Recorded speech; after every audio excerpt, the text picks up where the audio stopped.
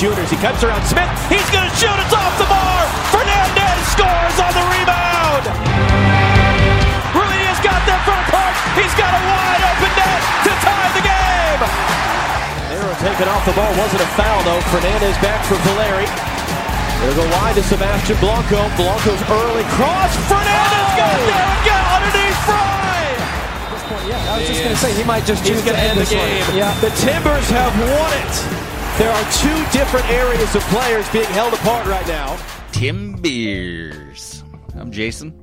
And I'm Gary. We're the Portland Timbers. We talk a little bit about soccer and beer and pretty much whatever else we want. What's going on, dude? Yeah, I'm about to have a malfunction. Why? My mic likes to drop in on me, literally. I was dropping in on you. Is that what that sound was? Yep. That's what it was. Me adjusting. There it is. Well, we just watched the Portland Timbers dethrone the Seattle Sounders. Got the fish.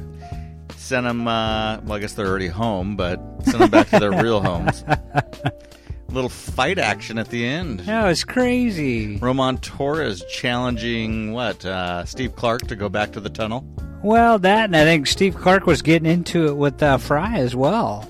So I don't know exactly if it was Torres coming to Fry's defense or if it was just an all-out goalie brawl. It looked like it was earlier. Torres and him were going at it again. Yeah. And then it broke up, because that's what cleared the benches. Right. And then Fry and Clark went at it. And then Torres came back over and said, you know what? You want more of me?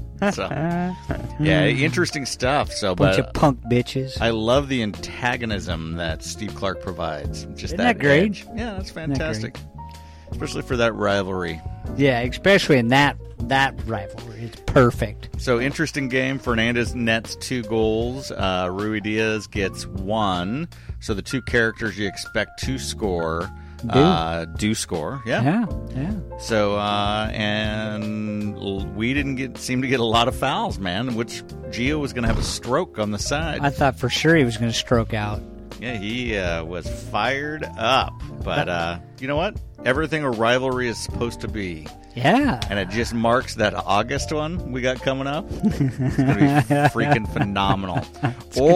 That's going to be nuts. They're going to bring in a really conservative ref that's not going to let it be anything. It's just going to be a red card wedding. Oh, I can handle that. Because red card weddings are fun, too. Yeah, not if we're on the receiving end. Yeah, well, I guarantee if we're getting red cards, they are, too. Yeah, hopefully. Almost guaranteed. Didn't seem to happen tonight. We had like 3 or 4 yellows for one-sided ref bastard. Minor things that we did, and Seattle was blowing our guys up, and they got nothing. No calls. So, oh well, is what it is. So, any other thoughts from that game? Are we going to win the championship now? No. Are we going to make the playoffs now? Probably not. Yeah. We don't play consistently enough, I think, to make the playoffs. Yeah. Especially under the new format. We just beat a big, strong Seattle team that hasn't lost yet this year at home. Well, how many teams have we done that to? Right. I mean, we've beat some really, really big, strong teams at home, but then we come home and lose. We're still below the red line by a long shot. Yeah. It'll be interesting to see how this thing shapes up. I'm still not confident in the back line. A lot of boneheaded shit going on in the back line. Oh, yeah, definitely. So, I don't know. I'm not a Timbers hater by any stretch, but no, we're just playing crappy. We just don't look great, and Chara's doing boneheaded stuff in the middle, and yeah, I don't think if I was a ref, I would not have called him for that. With the way the rest of the game was being called, there's no way that's a call. Well, I wouldn't give him a yellow card. No, I probably would have no. given him. I would have given the free kick. There's no way that would have been a card. Right. I would have given the kick just because it was late and he did play the man. He was nowhere near the ball. But, I mean, a yellow, I mean, that's kind of BS. That was complete BS. I think he let the game get out of control at the end and he was trying to reel it in. And well, yeah, but that's Chara was the guy. That's his problem. Yeah, well. Don't put that on the players. It's now Chara's problem. He misses the LA game. No, exactly, and we kind of need him there. And Ibra's coming up, man. Yeah. Yeah, it's going to be interesting to see what goes on with Ibra. Is he going to play on the turf? Is he not going to play on the turf? I guess a putz. Yeah, I don't know. I mean, he's got some skill, but he's a putz. He's a putz. He's challenging assistant coaches, dude. Yeah, I know. Go home, bitch. Yeah.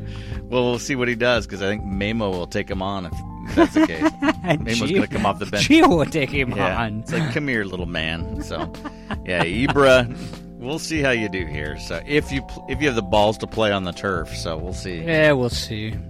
But he's kind of a girly man. He backed it up, 3 goals after they he definitely said backed he's it up. the best player. So. They were down, and he brought them back and won the game for them. Yep. Single-handedly. Well, I will be in Europe, so you'll have to catch me up on that game and how it went. Definitely. So, Definitely. You know who you're going to bring to the game yet? I have no idea yet. You got to get Sean Barry to go. Yeah, maybe. Sean Barry, dude, tapped a Into the Abyss. We saw you, Sean. Tapped it Into the Abyss. So donate him your tickets. No, we already sold them. They were gone in like 30 minutes once we posted them. So, Into the Abyss, we saw you crack that open for the Seattle game there, Sean. So, hopefully you enjoyed it, and we'll see. That is a State Fair entry, so we'll have to see how that goes. Hopefully they don't nitpick me like you got nitpicked. Oh, I got obliterated. And the funny thing is, I went back and looked at the review sheets. Yeah. And the guys don't even have qualifications, like none. I mean, they don't even, there's like check boxes for like sommelier, all the other, fun stuff, right? These guys didn't have anything checked, like even like beer tasting classes or any of that other stuff. So Really? Yeah, so I've got to take it with a grain of salt. I mean, classic Timbers Army. they found stuff with my beer that was probably legit. I'll take it. It's feedback. Yeah. Classic Timbers Army. So focused on the end goal, they can't get out of it. Here's what I don't get, and this is why I thought my beer was perfect for what they were doing, is that they say right in their entry form, will be judged by, BJH or BHJ sanction, blah, blah, blah, right? Right. And then they come back and say, it won't necessarily be judged by that. It'll be by how well it fits the categories. Yeah. I'm like, well, which is it? And they judged it by actual BHJ rules. So, oh, did they really? Oh, yeah. The State so I was Fair. like, okay, you guys are jacked. The State Fair is doing the base standard rules, but they have cicerones. So all the cicerones are judging on the third. Which I would love that. I mean, then you're getting somebody that knows what they're talking about beer-wise. Right. Well, not to say that these two guys didn't, but right. They just didn't check any boxes. So the one guy that said he tasted diacetyl. Yeah, and there's definitely no. All the listeners out there know that I'm very diacetyl sensitive. So if I didn't detect it in my own beer, it's probably not there. Yeah, I didn't. I think what happened is he mistook diacetyl for the other one, and I'm drawing a blank on the name of it. It's similar to that, but it's the green apple taste, which both detected. So it had to have been there if two judges are detecting it. Right. And I smelled it in the fermenter when I was cleaning out the second batch. So it had to have definitely been there. Huh. Interesting. Well, there you go. You enter a homebrew competition, you're going to get some feedback, whether you like it or not. No, exactly. Yeah. That's the beauty of it. You just got to be open-minded. Take it and run with it. And if I don't win, I'm going to go rage mode. You're not going to rage monster it, are you? I'm going to rage monster. I'm going to go, and on the table where all the beers are sitting, I'm going to do the tablecloth removal technique. But rage mode it. No, I'm not. You got to get feedback, and I'm sure they're going to be objective. Well, you entered it in the the barrel aged category, wood beer category. Beer. Yeah, wood beer. Your beer's got wood. Subcategory Imperial Stout. So yeah, it's got big wood. That's a stiff beer. Yeah, it's got it's 11% wood. Oh my God. So yeah, it's gonna be good. Sean, I hope you like that bad boy. So that's a gold medal, blue ribbon right there. Hey, if Sean doesn't show up next week to Wednesday Night Soccer, yeah, we know why. Well, yeah. He's still sleeping off the hangover. No. From the beer. One beer. He was intimidated from the wood. Oh, boy. No, yeah. So he'll like it. I got confidence. We'll be good. Might have a little too much licorice in it. Still hasn't faded too much. Still hasn't? No. I'm aging it for 2 years then. Yeah. There's still a lot of licorice. I was hoping on that batch, and I'm going to really focus on it this year's batch, to bring the molasses out a little bit more and have almost a reverse. The black licorice takes kind of a behind the scenes, and the molasses kind of takes front and center. But well, one thing I'm finding with the adjuncts that we're adding to our beers, it doesn't take much. Nope, doesn't take much at all. Hey, how's the lactic going on the grain? I don't know that it is. Yeah. I'm thinking the crack. I think you had to crack it. I think I had to crack it. But yeah, funny thing is I've watched a few videos on like sour mashes like that. Yeah. And they just throw a handful of grain in there. They don't even crack it. They just throw a handful of grain in. Mm-hmm. So I'm like, we'll see. It's not smelling sour to me. I wouldn't dip my finger in and taste it. Oh, I'm not going to. It'd probably kill me with my luck. Yeah. So we're brewing a beer or we're not brewing it. We're just doing the sour mash. Yeah, we're just doing the it. sour mash part for a farmhouse ale that Andrew's gonna do. So he's got an IPA base, and then he's gonna sour it essentially. So yeah. So yeah, we'll see how it goes. That'll be interesting because there's no time to get this thing up and running. Especially, and I haven't heard anything from him. I'm telling you. So I have no idea when he's wanting to actually brew it. Yeah, I mean, it was supposed to be today, is what I was told. Well, that didn't happen. Well, he didn't get a hold of me. Maybe he was assuming.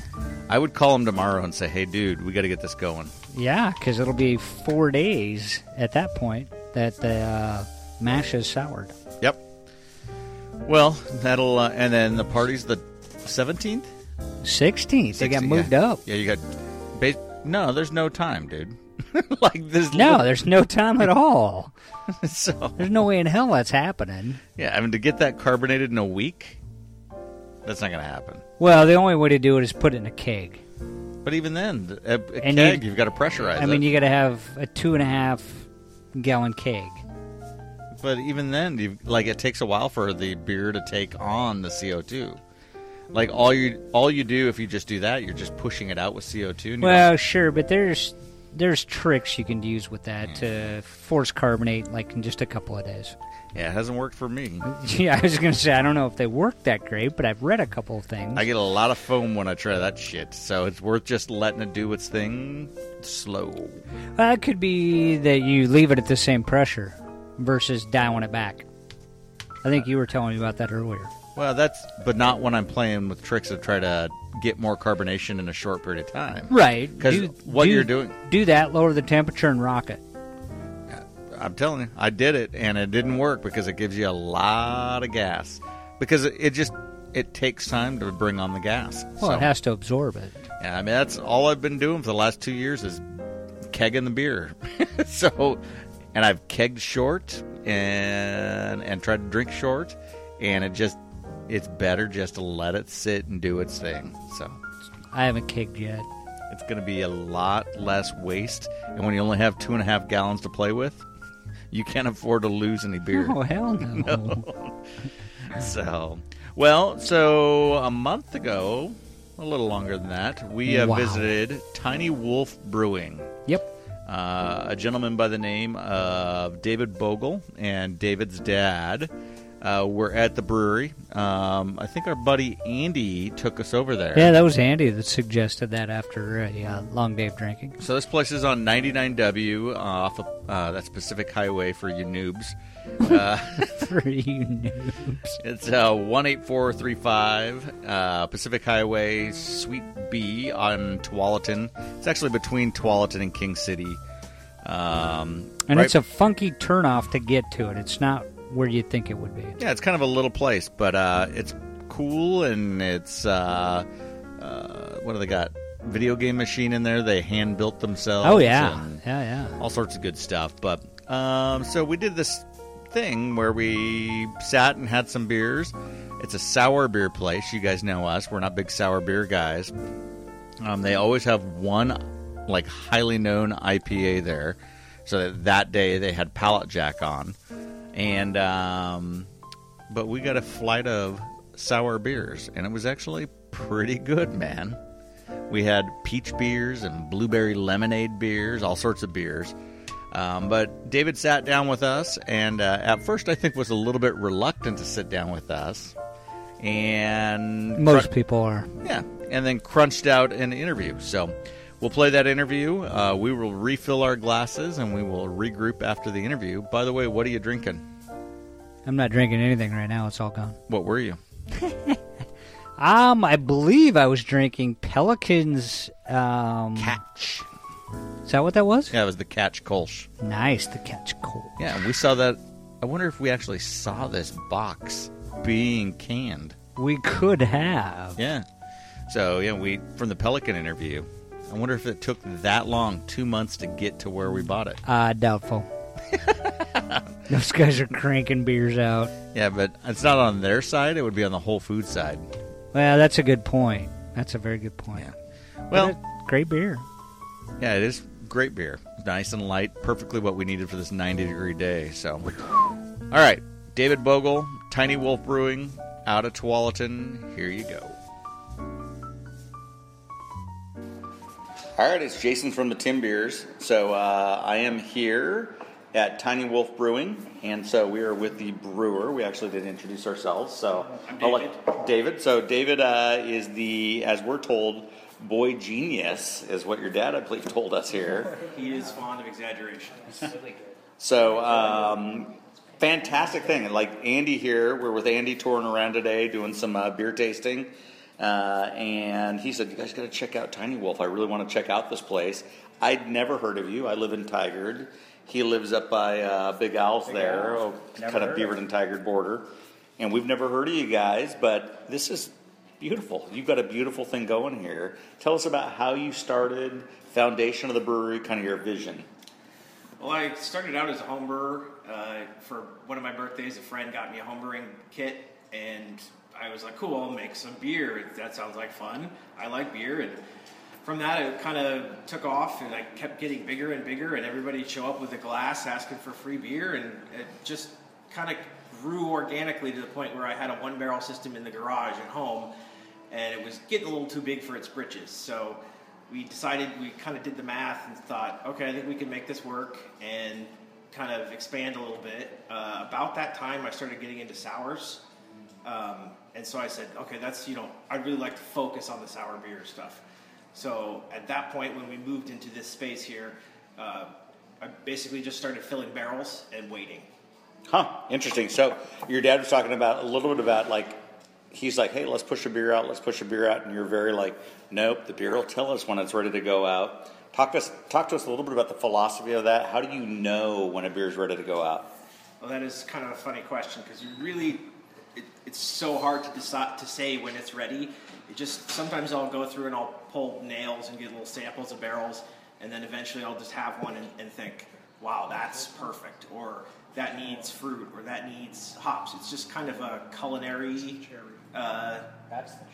approach. Mm-hmm. So, you don't, when I'm cooking, I add salt to taste. So very much so when I get to a barrel, I add or don't add whatever I feel that it needs. And there's not really any set timetable. I've had beers that I thought would be ready in 6 months take a year, and I've had beers that should have taken a year could be ready in 6 months. So it's kind of just a fun experiment, and you just kind of have to go with it. So I mentioned we are, Gary and I both live in Tigard area. You guys are located where? How can people find you? Well, we're on Google. If you Google for Tiny Wolf Brewing, okay. I have a website with directions. We're in a small strip mall type building right off of Highway 99 with very limited signage, so good luck. Yeah, so I think the idea is there's a little Mexican place a lot of people know about here on 99W, just past King City, and you guys are just past that and sitting in a little strip mall. I think there's a used car dealership right next door. You would never assume that there's a brewery here, but trust me, look, this place is fantastic. So what's your vision of success? So you've got I believe, a 2-barrel system in the back there that you're brewing on. So you've got about 50-something barrels that I heard. You have something funky growing inside of them doing their thing, right? So what do you view as success as it relates to Tiny Wolf Brewing? Well, I'd love to get kind of the Wolves and People model with a farmhouse brewery, maybe up to a 10-barrel system, growing fruit to contribute to the beer, growing other ingredients to contribute to the beer, and really express Oregon, the terroir, and everything that we have going on, and all these great resources. And I also just like to garden, so it sounded kind of fun to me. Yeah. So it's funny you brought about Wolves and People. We did a profile. We were up at Long Brewing above Wolves and People in Newburgh there, and he's like, "You got to go check out Wolves and People." And so we schlepped down, didn't know anything about Wolves and People. Gary and I, admittedly, are not big sour beer guys, so we are very pretty straightforward German style beers. But what's interesting is we keep getting pointed towards sour beers, and there's this huge thing that's kind of happening in Oregon. With sour beers. Last couple of years, last Brewfests, we've been actually sitting with Art Lawrence from Cascade, and of course they're infamous for what they've done with sour beer. But we keep coming back to sour beers. Is there a point where you would collaborate with like Wolves and People? Is there something? Are you looking at doing collaboration with somebody? I've talked to Alex Ganoom at Upright Brewing. Doing a collaboration. We both really like some of the kind of more historical, esoteric styles that I feel like are underserved, and so we kind of just want to do something just that we want to drink. I've been approached by some other brewers kind of casually talking about collaborations, but we don't really have anything in the works yet. I'd be open to it if somebody was listening and wanted to come make a beer, and I'm always willing to chat, So talk to me a little bit about, are you guys going to the Sherwood Wine Festival at all? Are you planning on being there? Do you know about it? I do not. What? You got to go to Sherwood Wine Festival. So coming up, I believe at the end of this month is the Sherwood Wine Festival. There'll be a crap load of people in downtown Sherwood, and you got to find a way to get in. So people will be roaming around. This beer style absolutely fits perfect with that. Smockville is going to be center stage in it because the thing's happening right around Smockville. So, but you've got to find a way to get in. I think that would help your name totally. But with that, talk to me a little bit about, have you thought about what you're going to do with the upcoming Zwickelmania? How do you build momentum around this brewery here? We've had really good success, just word of mouth. People come in and they bring their friends, and those friends bring friends, and it's worked really well for us. We're, this is the first time I've ever run a brewery, so we didn't want to, jump into the deep end right away. So we kind of wanted to ease into it. But I'm thinking with the nicer weather and the upcoming summer, we're going to get some more advertising out there and hope to drive a couple more customers through the tasting room. We're going to be at the Creek Fest at the end of the month at Von Ebert. So just kind of organically, I don't have a marketing person. I'm the owner, brewer, dishwasher. So plumber. Yes. So marketing is low on my list of priorities. It's on there, but it's a really long list. So we're kind of just going with it and seeing where it takes us, and making sure we can't screw up so bad that we go out of business in a weekend. So. Well, Dad's pretty good at marketing, I'll tell you that. He's selling the beers, schlepping the beers, knows the story of the beer. Doing awesome. Yeah, he's doing awesome. So I love that this is a family-run place. I love this space. The space is exactly what I would picture if we opened a brewery. Again, it's because it's about the beer and it's about the story of the beer. So well done. And I think a totally cool thing for Tualatin and kind of King City-esque of what it is. So, quick question for you. I mean, we deal with a lot of the small, like the hometown brewers, that they get into brewing similar to how you did, but they stick with the easier styles. How did you decide that a sour was the way you wanted to go? And kind of explain, I mean, the way you've done it, you've made it look easy. And And being a home brewer myself, I know that it's not the case. Sours are not easy. They're very time consuming. Kind of describe your process of how you went through that and how sours was kind of your focal point.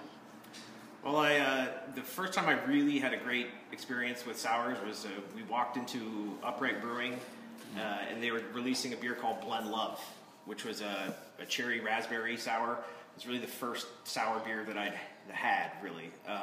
And it just blew me away with the complexity and the depth of it. And I just thought, wow, I didn't know beer could be like this. And I was admittedly a little tired of making the same IPA, the same brown ale every time. I know some guys are really big on the process. That's not my favorite thing in the world. I like designing the beers. I like creating the beers.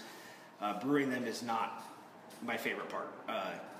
It's great, don't get me wrong, but so I wanted something that was a little more challenging from a design standpoint, because you can vary the hops in an IPA as many times as you want, and it's still very similar in my opinion. So I just kind of wanted to do something different.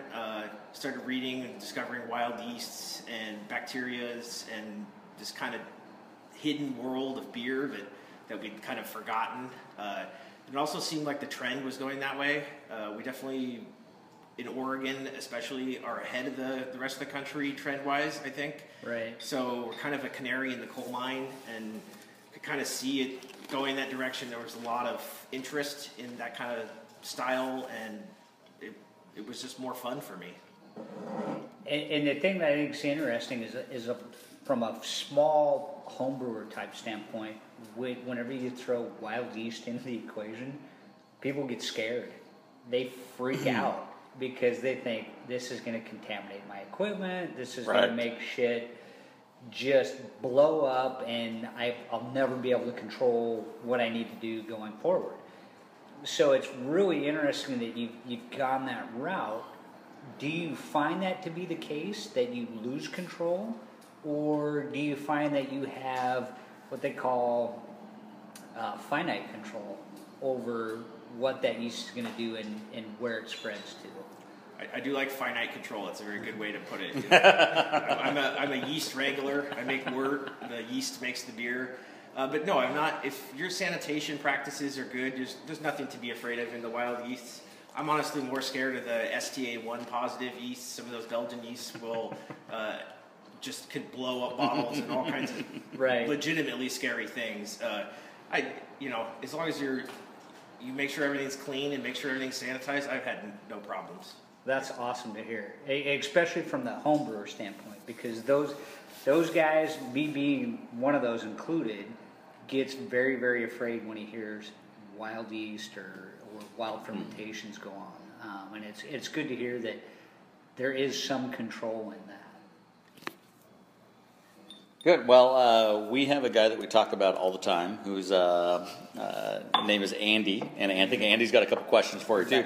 So Andy's actually interesting. His story. Andy comes from a distributor side, and so his focus is on necessarily making beer, but it's the what sells and kind of the business of beer.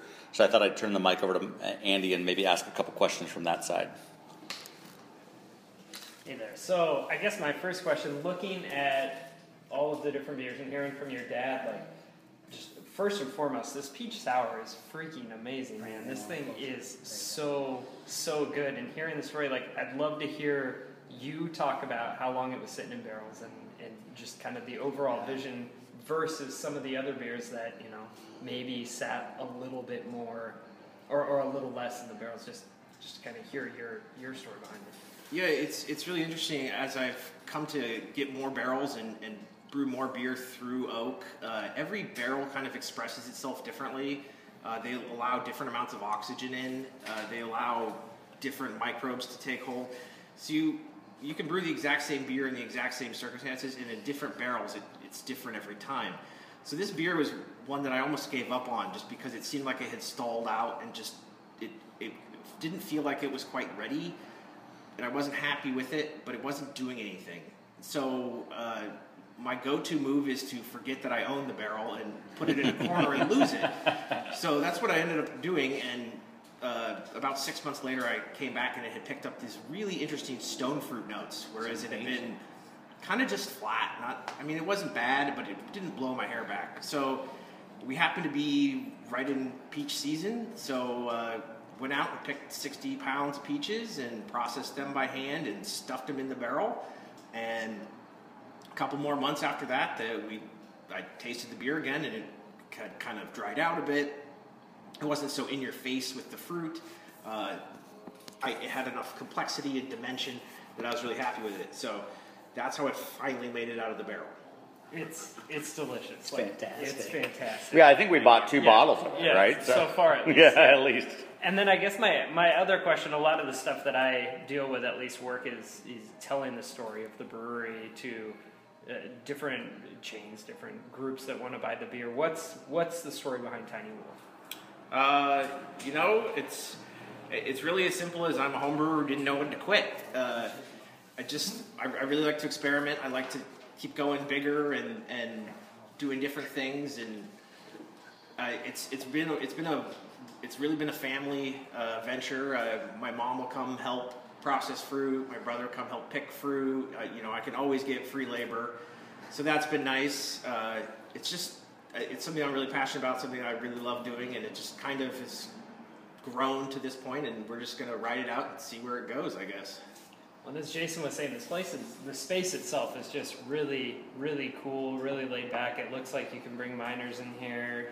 Everybody seems welcome. It's just, you might not think it's here, but this place is, when you find it, it's awesome. This place is great. We like to think of ourselves as a hidden gem. Yeah, Jason here again. And so I played the arcade machine, the custom-built arcade machine.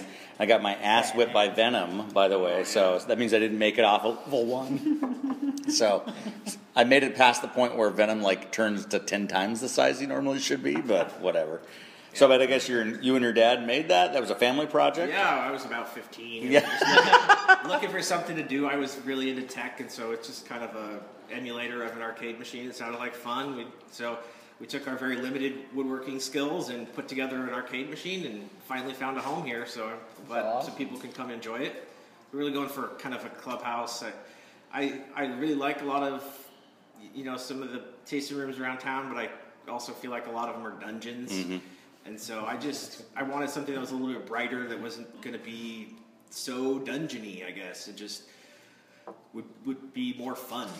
Yeah, and you got that with the paint job, and I guess this used to be a flooring store part of it, right? So there's multi-floors here. It's actually a cool vibe. It's got kind of a lot of stuff going on, the embossed kegs and scales type thing going on the wall.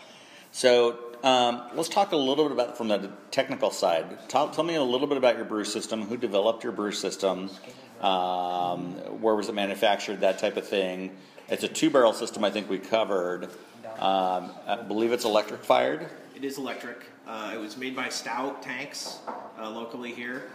I bought the tanks from them and then plumbed it myself because the style of beer and some of the mashes that I do are a little bit wacky, considering traditional systems. So it's kind of a Frankenstein setup so that I can do these long turbid mashes when I need to. And otherwise, it's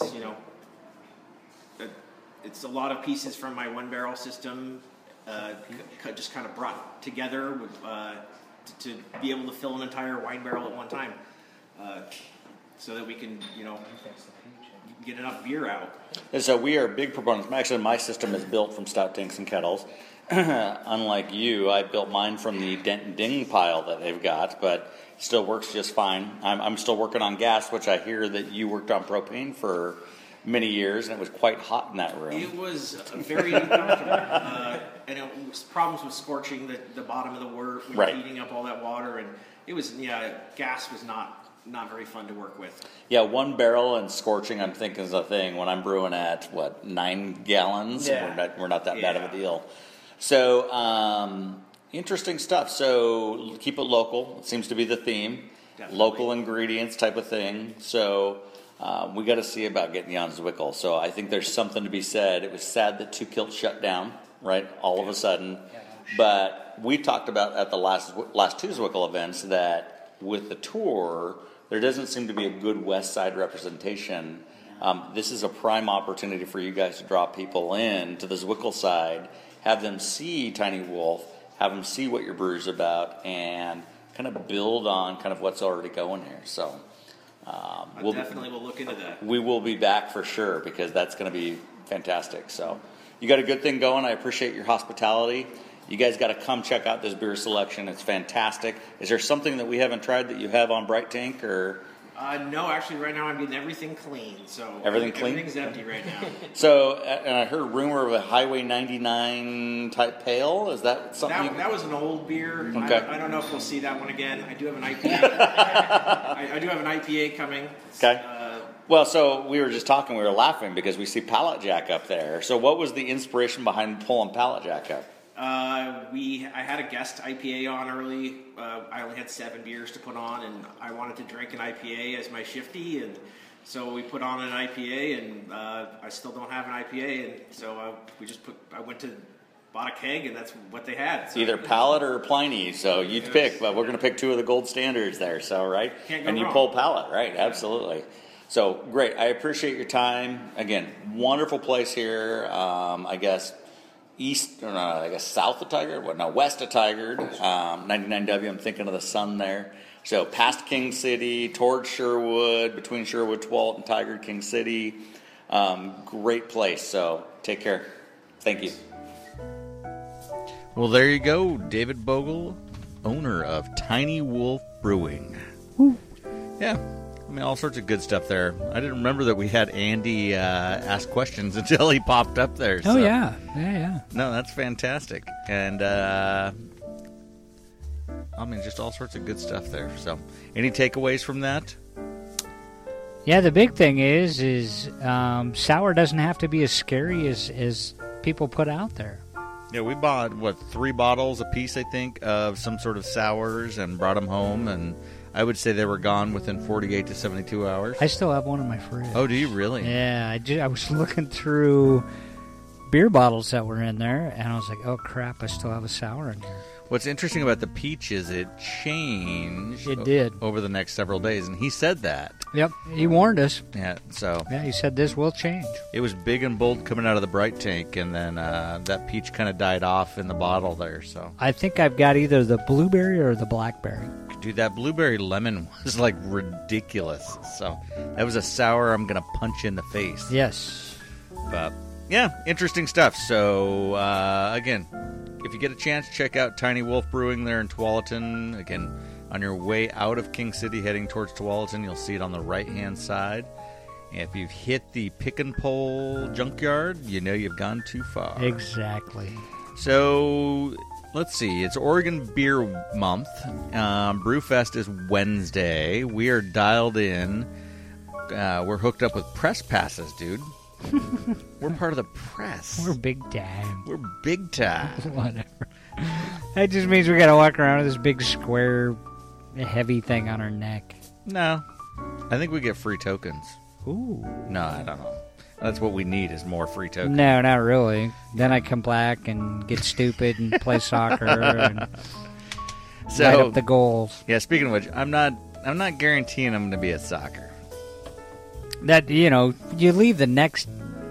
Is it the next day? No, 2 days. The next day for Europe. So, yeah, I couldn't blame you. Yeah, I'm probably not going to play. Yeah. So I'll go and have a pop or something. I probably won't. Like you need more pop. Yeah, I probably won't. Let's be honest. Let's call it like it is, kids. Yeah. I mean, there's no guarantees Tim's going to make it on the train. Let alone we're going to make it back for soccer. That's a really good point. Very good point.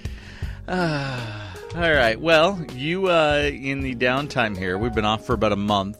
You hit the road for Wyoming. Yeah. And did your thing. Tell us about the trip. Well, before I went to Wyoming, we did the 4th of July. Oh, I forgot. Soccer tournament. Yeah, Summer Lake Cup, dude. Yeah, and I lost. Oh, well. Jason's team won. But it's the lowest scoring Summer Lake Soccer Cup we've had. It was. So that's kind of impressive. Very low score. 2-goal differential. Yeah. Yeah. Just like the past. No. Just like the past, it's usually been 3, except for last year. No, last year was the blowout. Correct. Everything else has been 2 goals. I always thought it was 3. Now it's 2. Huh. Everything's so 2. we went back to the 2-goal differential. Yeah. That's where I was like, dude, this is just like normal. Last year was just an outlier. Yeah, except this one's kind of an outlier too, though, because it wasn't as high scoring as a lot of the other ones. Yeah, this was low score. The other thing is, you and I were playing keeper, dude. We were opposing keepers. Yeah, that happened last year, I think, too. I was Steve Clark. You were Stephen Fry. No, that was a way crappier goal than that. No, we were like, because I think it was like 1-1 tied at the half. Yeah, it was ridiculous. And I think it ended up like 5-7. Yeah, I let a lot of goals in. Yeah. Yeah, I couldn't see half of them. But I digress. So we did the 4th of July soccer tournament. Then we did a low-key fireworks. Well, first we did a little barbecue. Had a bunch of the soccer and folks had a over. bunch of the soccer group over, which was kind of fun. Then headed over to Summer Lake Park. Did a low-key fireworks display. Thank you, City of Tigard, for turning on the sprinklers. That was nice of you. Shut it all down. 9:45, everybody went home. Totally shut it down. Smart move on their part, though. No fire hazard. And then you and I went our separate ways, and I went home and packed to go to Sun River on Debbie and yours gracious invitation to come over there and do some paddleboarding. So we headed over there, paddleboarded the river. Deschutes River. Yeah, did the Deschutes. That was a great time. Harper's Bridge, down to the marina. And then that night, took a nice little rest. Next morning, we got up and we went to, which lake was it? Elk Lake. Elk Lake. I was trying to tell people back in Wyoming which lake it was, and they're like, was it Devil's Lake? I'm like, nope. Elk Lake. It was a different one. So Elk Lake, people. Elk Lake is where we went. Absolutely gorgeous. Huge lake, bunch of party barges. Huge mountains overlooking the lake. And it's a gorgeous place. If you haven't been, go. And if you're a paddleboarder, it's definitely worth the experience. Yep. And then I got up the next morning and packed my bags and headed to Wyoming. And in Wyoming, it happened to be rodeo weekend. Rodeo. So the beauty of rodeo weekend is most of your graduating classmates are back. Yahoo! Everybody you know's back. And one of the guys that I knew from high school, a guy named Brett Layer, does a huge barbecue every year that I finally got my lifetime invite to. Oh. Which is awesome. So anytime I'm back during rodeo weekend, Brett says, yeah, go ahead, come back. It's great. Bonus.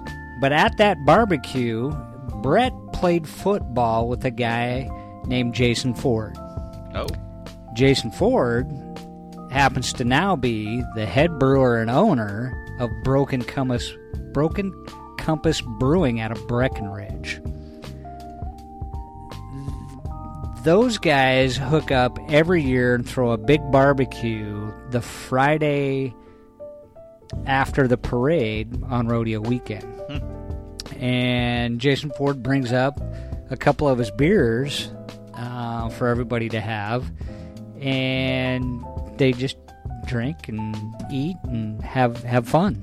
So I got the pleasure to actually do an interview with Jason Ford while I was at that barbecue. So I'll preface this with, it was a short interview because I didn't want to take up his time. He was at a barbecue having fun, but it was great. The guy literally would have talked to me for days on beer. He loves beer that much. Awesome guy. But yeah, Jason Ford from Broken Compass out of Breckenridge. Bonus. Well, we'll play the interview here and we'll regroup. But yeah, let's talk, man. I'll talk beer all day. All right, this is Gary with Tim Beers, and I'm out in Sheridan, Oregon, and I'm actually with the owner. Sheridan, Wyoming. Yes, Sheridan, Wyoming. Yep. With Broken Compass Brewing Company, who's out of Breckenridge. Yes. But we have an in. because he's really, really good friends with Brett Lair, who happens to be one of my high school friends. So introduce yourself, and then we'll kind of get into the nitty-gritty of what's going on. Absolutely. So Brett and I played football together, same class, shared in Wyoming, hometown, the whole deal. And it's kind of fun. It's every year. Has a nice little party for everybody. And during rodeo, and here we are having fun. And every year I love bringing the tent, the beers, and just hanging out with friends and reminiscing and having a good time. You know? And what I'd love to bring up here is something you just brought up, which a lot of the craft brewers have got, especially the really successful ones, having their genetic makeup, is it's about the experience, not all about the beer, but it's about the experience. And the beer's kind of a cap. Absolutely. And it's one of those things like, you know, if you make great beer and have a good time, it's more than just about the beer. It's about the lifestyle. One of my favorite things about this industry, so I'll backtrack a little bit. I'm a chemical engineer by trade. And so research and development my whole career. Had a lot of fun, but there was a lot of sign this NDA, you can't say this, you can't say that. Right. And this industry is the exact opposite. Right? It's like, let's have some fun. Let's make great beer and do great things, and it's so helpful and awesome. And so every year I come here, I bring some beer, we're all hanging out and having a good time. You know, just that's what beer's about, and what it should be about is let's just get together and have a great time. And that's one of the best things about this entire industry. Absolutely. And you brought 2 beers out today. Yes. One I noticed was a Pilsner. Yes. And I've been all over that thing today. Right on. All over it. Super fun. And then the other one's a Hefeweizen. Yes. So kind of walk me through what the choice was to bring those 2 beers for this direct Of course, occasion. absolutely. So it's summertime. It's Sheridan. We talked about it earlier today that there's rodeo hot, right? It's 90, 100 degrees. Let's bring some stuff that's super drinkable, right? Pilsner, obviously, straight up. You got your lager. Everybody loves it. Oh, yeah. Just a straight up beer. Hefeweizen, I like for the summertime. It's a standard German beer. A lot of fun. A little banana, a little clove, but same thing. Super fun for the summer. Easy drinker, and let's have some fun with it. When it's super hot out, let's drink some beer and have a good time. So what's the name of the 2 beers that you actually brought up? We don't have names. No names. But let's talk about that. Yeah, let's So talk about that. When we started the industry, man, so many names are taken. Local, non-local, naming beers. There's so many trademark issues, Oh, yeah. all that type of stuff. One of the things that actually helped us is we got a cease and desist from Dogfish Head. Oh, yeah. Right, because we have an India Brown. Well, they have an Indian Brown. Okay. And so we got an email from Sam. He's like, sorry, guys. Can't And do he's it." a nice guy. Great guy. But here's the deal. You have to protect your trademark. Oh, absolutely. Every instance or you lose the entire trademark. Because he's got one he's dealing with through Budweiser now. Absolutely. Like, he's got issues. We don't Oh, have yeah. issues, right? We don't necessarily distribute. We're lucky enough. We're in Breckenridge. 5 million plus people a year. Yep. And we're super busy. So we don't have to trademark. We don't have to name. We don't have to worry about that stuff because we're busy enough. But if you have a trademark and you lose just one case out of hundreds, You're you done. lose the entire trademark. You're done. So we're like, sure, I've got no cans, I've got no bottles, no labeling. We'll just we'll change the name, and not a problem. So do you guys?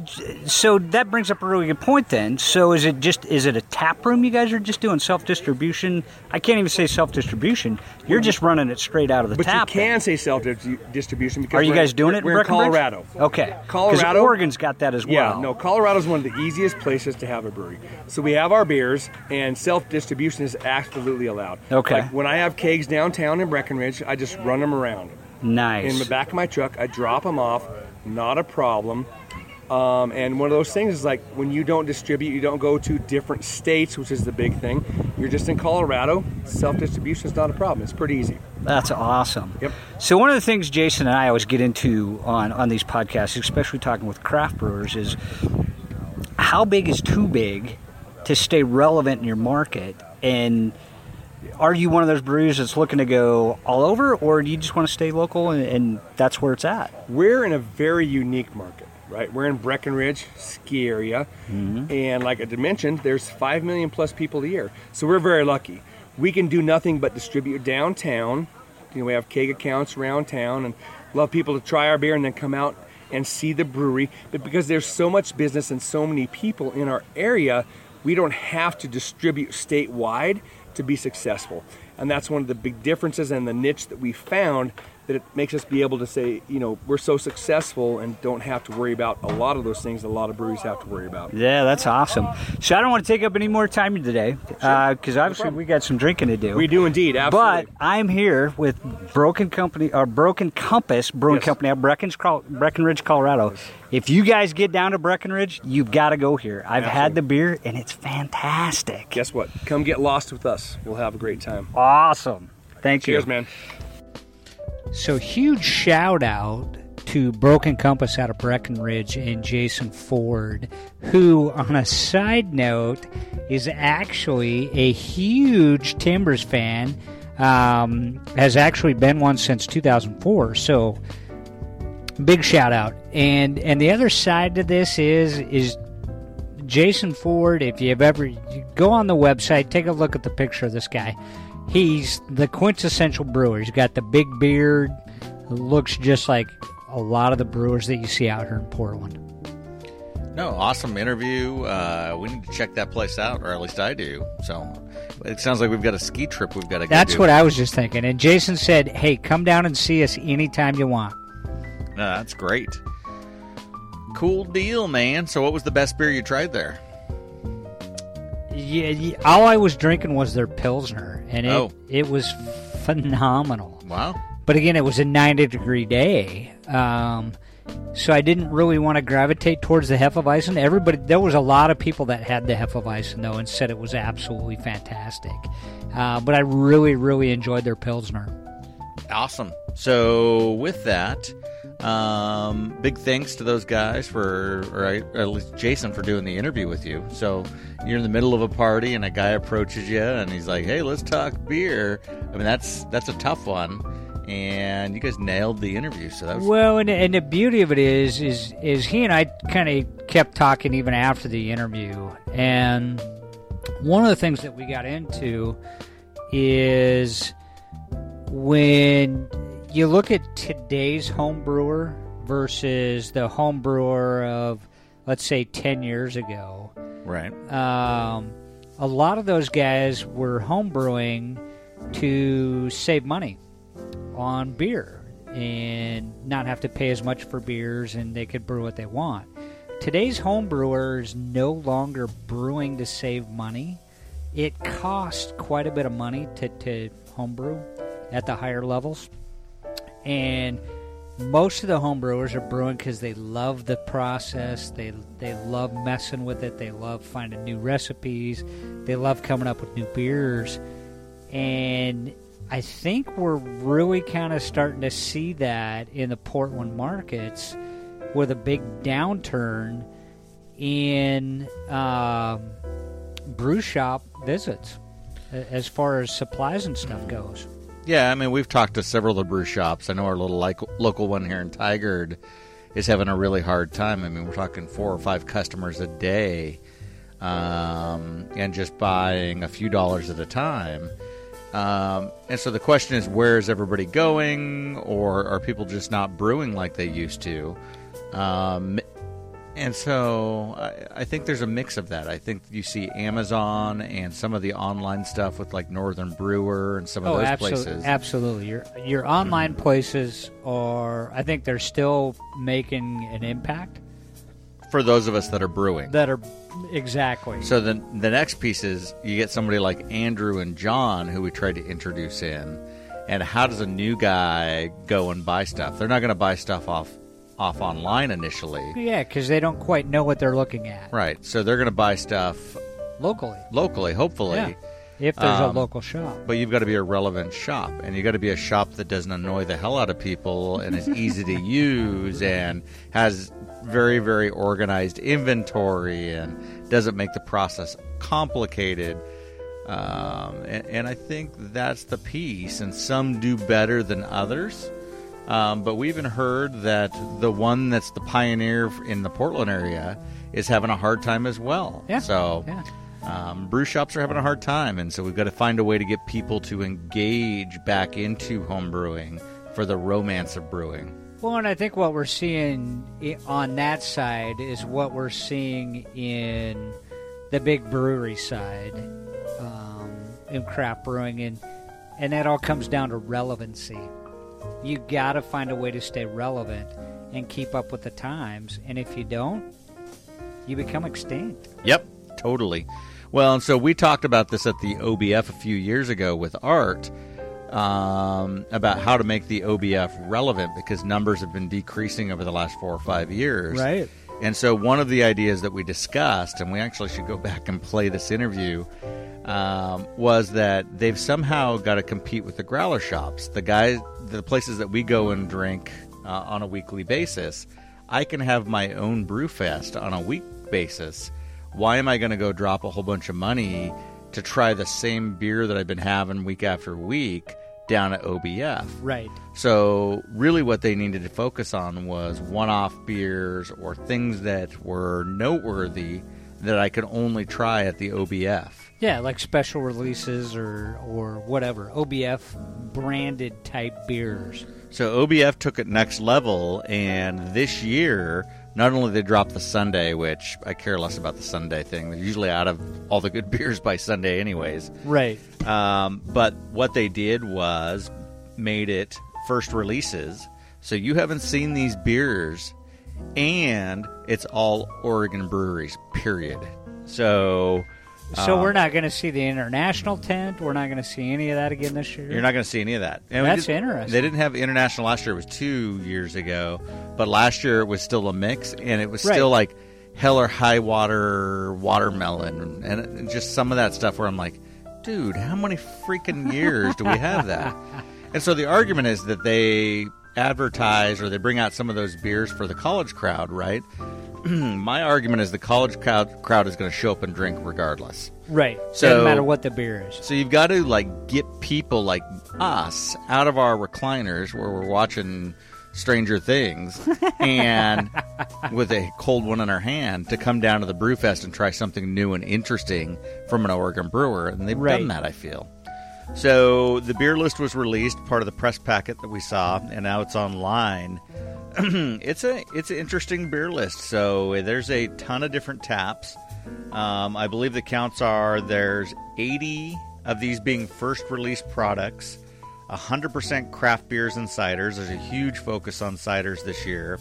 93 brewers, 8 cider houses in 34 cities in Oregon. Smokes. So this thing's big. A lot of juicy type stuff that we're seeing. So like 13 Virtues has a Guavalicious Pale they're doing. Ancestry's there doing an IPA Sabro Hop Experimental. So there's a ton of IPA stuff going on. What else is making some crazy stuff? There's a bunch of Goses. I mean, a ton of Goses on there. So Boneyard has a Speedy Gosales. It's a German-style sour ale pitched with lacto in a brew kettle, allowed to naturally sour for 24 hours. Once the desired tartness was achieved, they added sea salt, lime zester, and coriander. The beer is then further fruited with lime puree and fresh zest in the conditioning. Interesting. So it sounds like it's going to be a kick-ass beer. Sounds like a margarita. Yeah, absolutely it does. Salty, lime, all of that. Mount Hood, what is this? So Funhouse Brews, which I've never heard of, is doing a Mount Hood Snow Cone, a lightly kettle-soured ale with a blend of Belgian Abbey yeasts, and back-sweetened with Oregon Marionberry puree. So crazy stuff, man. You know, I'm starting to see a huge surge in sours and Goses. Yeah, right. Saison, Gose. It's like kind of the next wave of what's going on in beer. There's a lot of stuff going on with that stuff. And, I mean, Cascade Barrel House is kind of in the middle of that arts company there. Right. There's a couple stouts. So Gateway Brewing is doing the Gateway Summer Stout. Rich and malty meets light and easy, so it's a sessionable stout. Summer stout. Yeah. So, let's see. Who else has kind of got something going on? Mad Cow Brewing has a River Cream Ale. which should be interesting. Nation Brewery, which we've had this before, but they're doing Cease and Desist, which I believe they had last year. But this is oaked, so they're doing a Kahlua oaked Now, Cease and Desist. that should be pretty good. Yeah. I'm just going to throw that out there. Ninkasi's got the Whitaker Series 10 pineapple and peppercorn saison. Ooh, spicy and sweet. For Tim, Oakshire's got the Smokin' Hell, which is a smoked Hellas with spruce tips. Tim will be all over that. Oh, yeah. He's going to be like, oh, this is the best beer. Best beer I've ever had. So, what else we got? A couple others we'll pull out of here. Pelican, what are you bringing? They're bringing a Jamasito lager. It's a hibiscus mojito. Huh. Yeah. I mean, something crazy. So this thing's just loaded full of like just crazy One-off crazy beers. Yep, let's have a good time. Let's show people what we're about. I like it. A couple brewed IPAs. So Ram is doing Bubble Berry Brute IPA. I know you're impressed. So Sandy Am Brewing, our friends over there, they're doing the Captain Pitt, the Cherry Pirate Snakebite. It's a stout and cider blended. Interesting. Yeah, so I'm looking forward. This is going to be a good thing we got going on Wednesday. Where, of course, we'll be in the Brewers Parade doing the breakfast thing early in the morning and then tying this thing on. So if you guys are out there and you see us running around, come say hi. Yeah, definitely. Come say hi. So we'll have a good time. We'll be the guys with the pretzel necklaces, and we'll have Tim with us. Everybody knows Tim. And you'll know Tim. Yeah, absolutely. It's Tim. Yeah. All right, buddy. Well, you got anything else? I got nothing. All right. Well, good to be podding again. We'll have a boatload of interviews, I'm guessing, from the Brewfest. Yes. I'm in Europe for 2 weeks, so it'll probably take a couple weeks to get those up, and then we'll get them up. Oh, I'm gonna get some wicked interviews in Europe. I'll bet. Yeah. So I'll bet you'll get some. I'm gonna good try. ones. So we'll have to see how that goes. I don't speak very good German. 9? Yeah, 9.